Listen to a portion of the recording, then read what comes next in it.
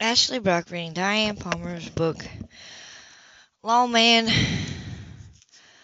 Chapter 7.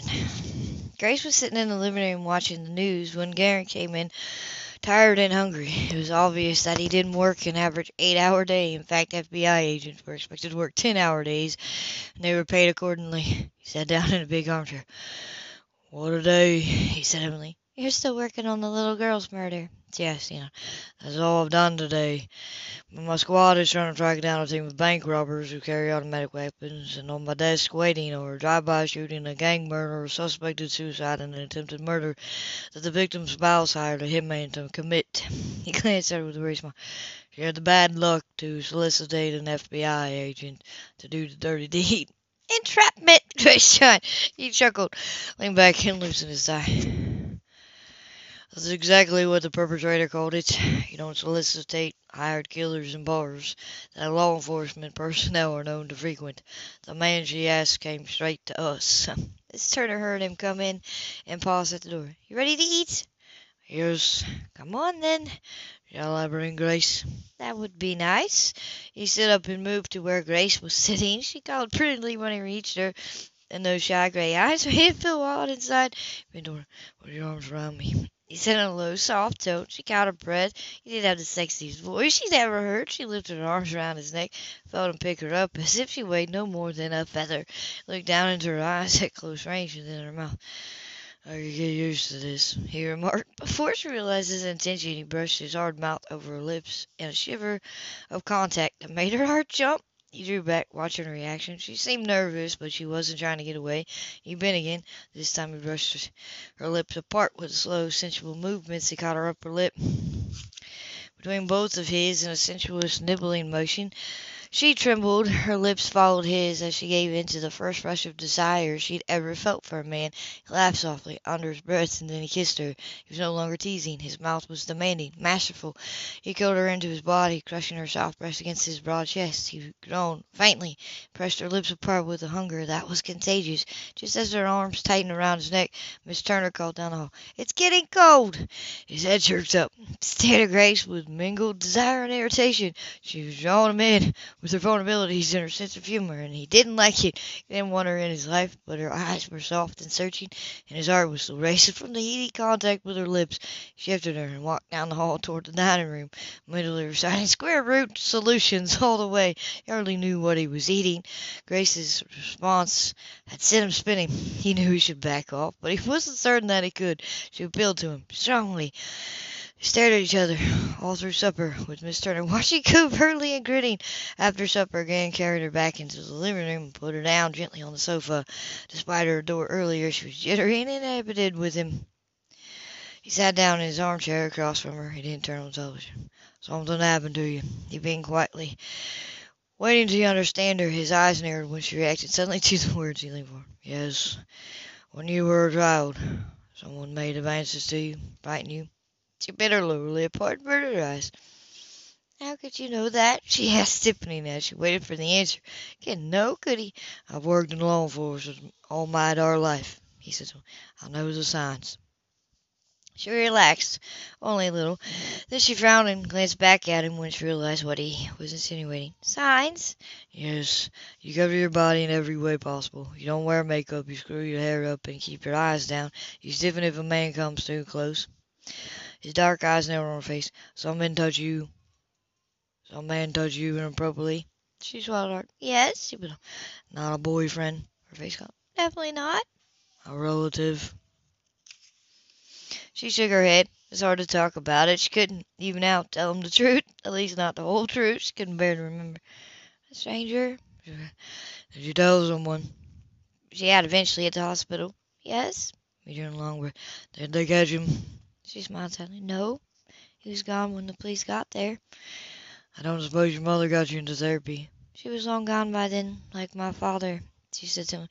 "My grandmother said we didn't talk about such things to strangers." He wanted to curse roundly. No wonder she was messed up. Small towns and their secrets. "Were there any more cases like yours at the time?" "You mean, did they look for the man who did it?" she interrupted. "Yes, they did. But he wasn't known locally. He didn't leave a trail that anyone could follow. Even if he had, my grandmother convinced the police chief at the time to bury the file." That was stupid. Yes, it was, she agreed. He might still be doing it somewhere. If he's still alive, he probably is, he recalled. Men who do inappropriate things to children don't ever stop. It was worse than he knew, but she didn't talk about it to anyone outside her family. She felt dirty when she discussed it. So I just go, Grace, it wasn't your fault. Everybody says that, she bit off, but he said it was. Said it was because I wore shorts and a halter tops, and God in heaven, was or a normal man is tempted by a child, whatever she wears. He exploded. That made her feel better. She started saying, I don't suppose normal men would be. She conceded. He made an effort to calm his temper. It hurt him that a grown man could have approached a child that way, especially Grace. Have you ever talked about it? Only to Dr. Coltrane. So that was it. I explained a relationship with the redheaded doctor. He'd been her confessor. I bet he gave your grandmother hell about covering it up. She managed to smile. He did, but she gave it right back to him. She said it wasn't anything I couldn't get over. That was a joke, but he wouldn't know. You know, most women come to terms with it eventually. Counseling helps. So they say. He's like, you don't go out much, do you? She shook her. I told you I don't like being touched. He pursed his lip, remembering the growing excitement of the kiss they shared earlier. I'm working on that. She laughed, surprised, delighted by his attitude. He accepted her limitations without anger, without question. It was the first time she felt she could trust a man closer than arm's length. You're a nice man, she commented. His eyebrows. Nice. I'm extraordinary. She laughed and started to reply when his pager sounded. Pulled it from his belt and read it grimacing. Damn. He got up and went to the desk where he'd placed his cell phone. He punched a number into it and he put it to his ear. Grier, he said. Someone spoke to him. He looked, saw him. He nodded. Yes, I can do that. When? All right. I'll meet you there. Better call Marquise. Fine. He snapped the phone shut and glanced toward Grace. I have to go. The medical examiner is starting the autopsy on the child. I need to be present. There'll be trace evidence to secure, in addition to the information the autopsy will give us. She gasped. You have to watch? It isn't something I look forward to, but yes, I do occasionally need to watch. We gather forensic evidence while it's going on. Chain of custody is important. If we break one link, if we ever catch this SOB, he won't be able to convict him. Oh, I see. She was picturing the child's body, sliced and broken and beaten. She swallowed down a wave of nausea. He pinned brushed his mouth gently over her soft lips. At least you're still in one piece, Grace, he said quietly. Improper touching is unpleasant, certainly, but what happened to this child was infinitely worse. You were lucky. You didn't die. Lucky? She would have laughed, but he wouldn't have understood. She misled him. She had only herself to blame. I suppose I was lucky, she agreed. She was still alive. That was lucky. Want me to carry you down the hall before I leave? He asked. I may be late. She smiled. It's okay. I have a cane that Miss Turner found for me. I'll be fine. I'm sorry you have to see that. I've seen worse, he said flatly, and he was remembering things he wished he could forget. So leave well. I could go home, she began. He gave her a speaking.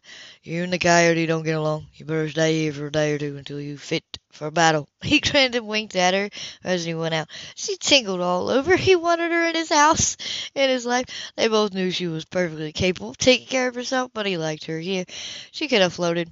Life wasn't bad all of a sudden. It was sweet and heating and full of hope. The medical examiner, Jack Peters, was doing the autopsy. He was a forensic pathologist and widely known in law enforcement circles for his attention to detail. His forensic investigator observed the investigator was someone the Garen knew from another case last year. Alice Mayfield Jones had worked as a crime scene technician for a long time before she took the courses that would allow her to work as an investigator for the medical examiner's office. Well, if it isn't one of the Grier boys, Alice murmured dryly. Her short dark hair was under her cap, and part of her face was covered by a mask, but her shimmering blue eyes were unforgivable. How many of the Grier boys do you know, Jones? He chimed. Your brother Cash worked out of the DA's office here, she recalled. He was a lot cooler than you are. I can see that he wears his heart on his sleeve. I can see that he wears his heart on his sleeve, Amy replied dryly, giving Aaron a weary look. No, cooler. Alice corrected his brother wore a ponytail and an earring.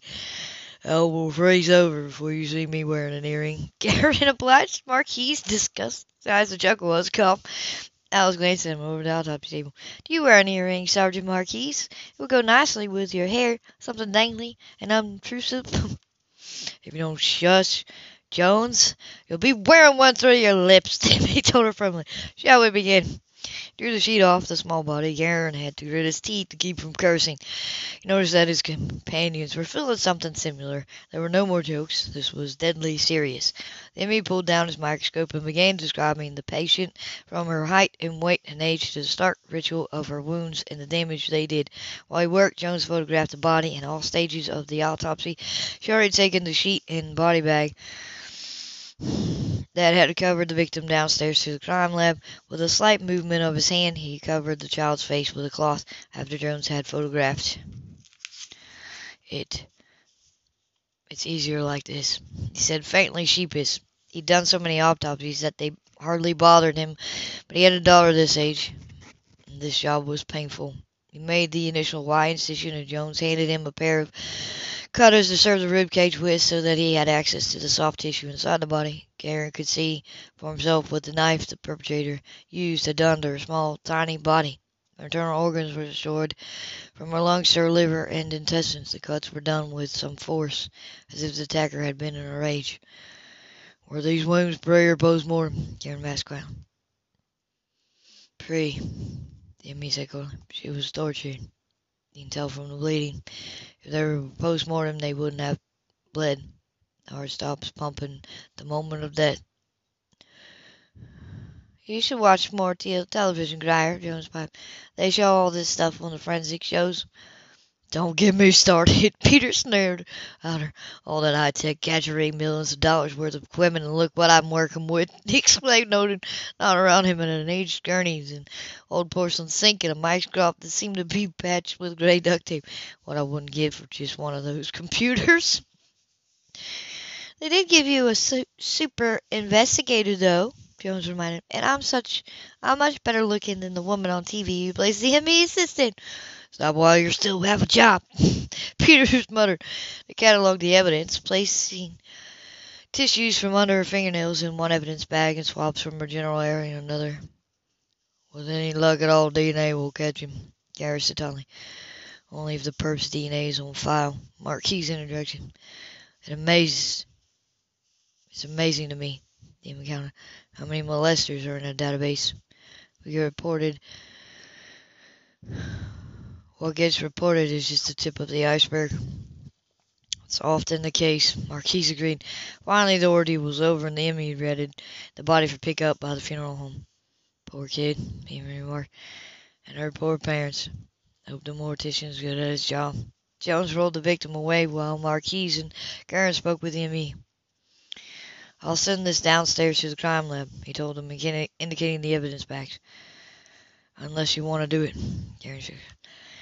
I've initialed all the vials that have swabs. Marquis can pick them up when you finish and put them in his property room in San Antonio PD for safekeeping. Marquis nodded. We'll take good care of everything. Just make sure somebody signs for it. You better believe it, he said. If we catch the miserable excuse for a human being who did this, I don't want him to walk on a breach of the chain of evidence.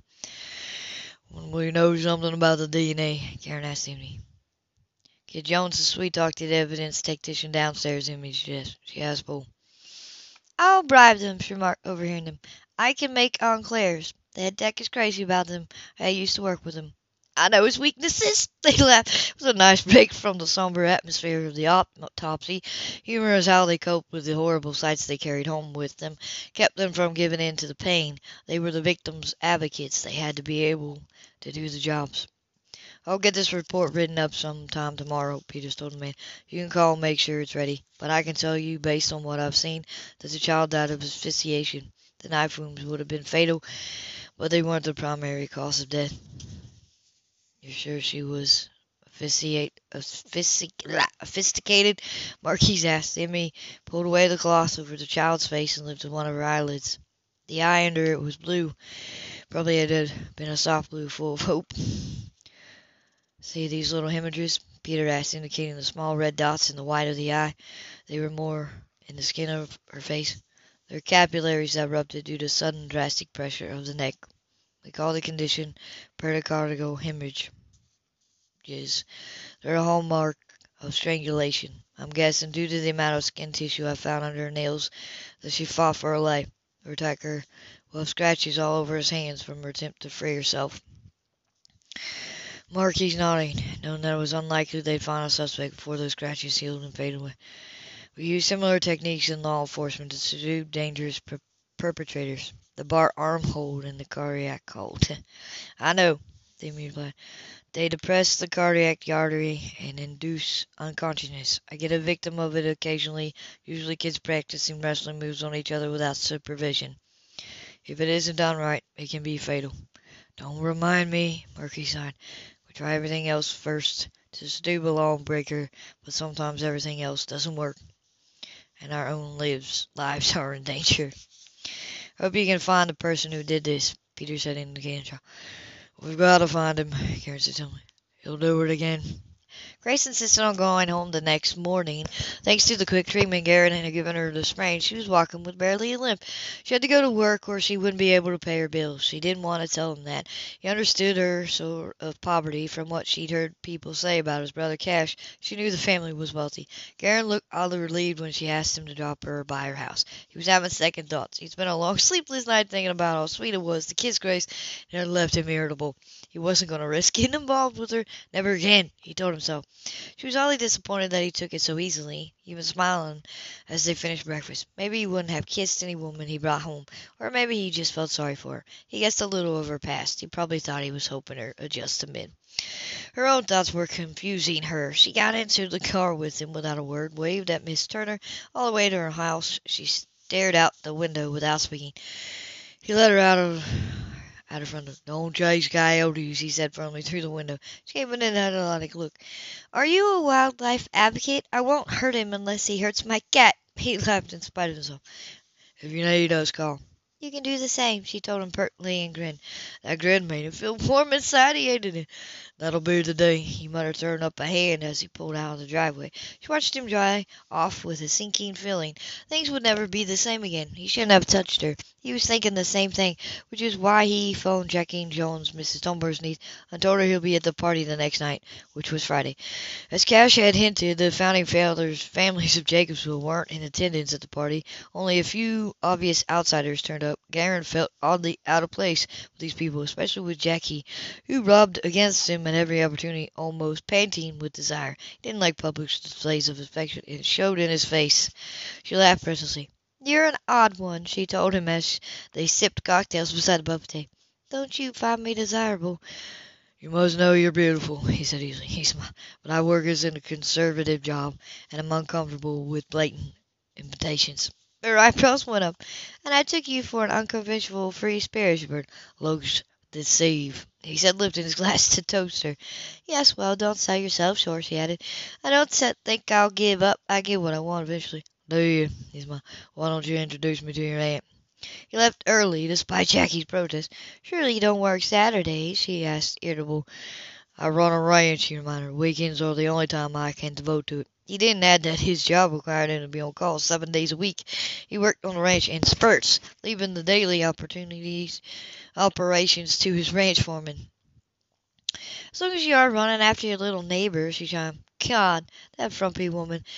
And you had her staying in your house, I hear. Her grandmother died, he said dumbly. She's having a hard time. She's a loser, like most people around here, she said carelessly. Pity has brought down a many a man. Don't let it bring you down. She moved against him deliberately when they were on the front porch alone. She reached up, dragged his head down, and kissed him with her own mouth. He was vaguely aroused by her, but not enough to accept what was blatantly an invitation to ravish her in the shadows. He pulled back. I'll go, you said. You better, lover whispered, or I'll come looking for you. Good night. Good night. He got back in his car thinking of Grace's shy response was far more exciting than this wild cat's adderant aggression. He felt sorry for Jackie's aunt. She was a sweet, kind-natured, but shy little woman who seemed anxious to please people. Her niece's scandalous behavior had obviously cost her some friends. None of the local rich families had set foot in her house tonight. It was a visible snub. Although Jackie was too thick-skinned to notice, well, it wasn't his problem. He was filing and heard records on the computer when Miss Turner came bursting into his study late on Saturday evening.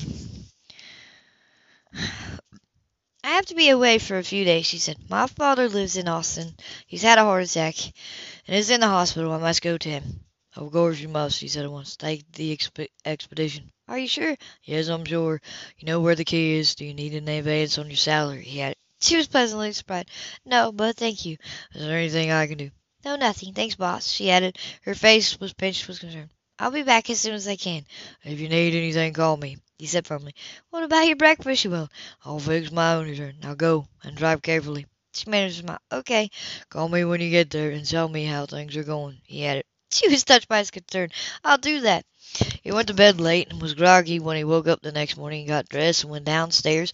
The house felt emptier than usual with Miss Turner gone. He found a message on the answering machine. It was her, telling him she had arrived safely in Austin, that her father was holding his own. He made himself 2 pieces of buttered toast and a pot of coffee and sat down to drink it. The weekend had gone by amazingly fast. He felt a little guilty that he hadn't phoned to see how Grace was doing. It probably hurt her feelings that he dropped her off in her own house and not bothered to check on her with her ankle hurting. Guilt made him impatient with himself. He owed her nothing, but just the same, he drove past her house on his way to San Antonio. Odd, her car was gone. It was barely 6 o'clock in the morning. He wondered where she was, but everything looked fine, so he put it out of his mind, continued down the road. Grace didn't see Wilbur when she got home, but she did see why. He managed to get out a slightly open window, ripping his way through the screen. While she was at Garen's ranch, she didn't have time to search for him in the morning. She'd come home because she was already overdue at the florist shop. Saturday was one of their busiest days.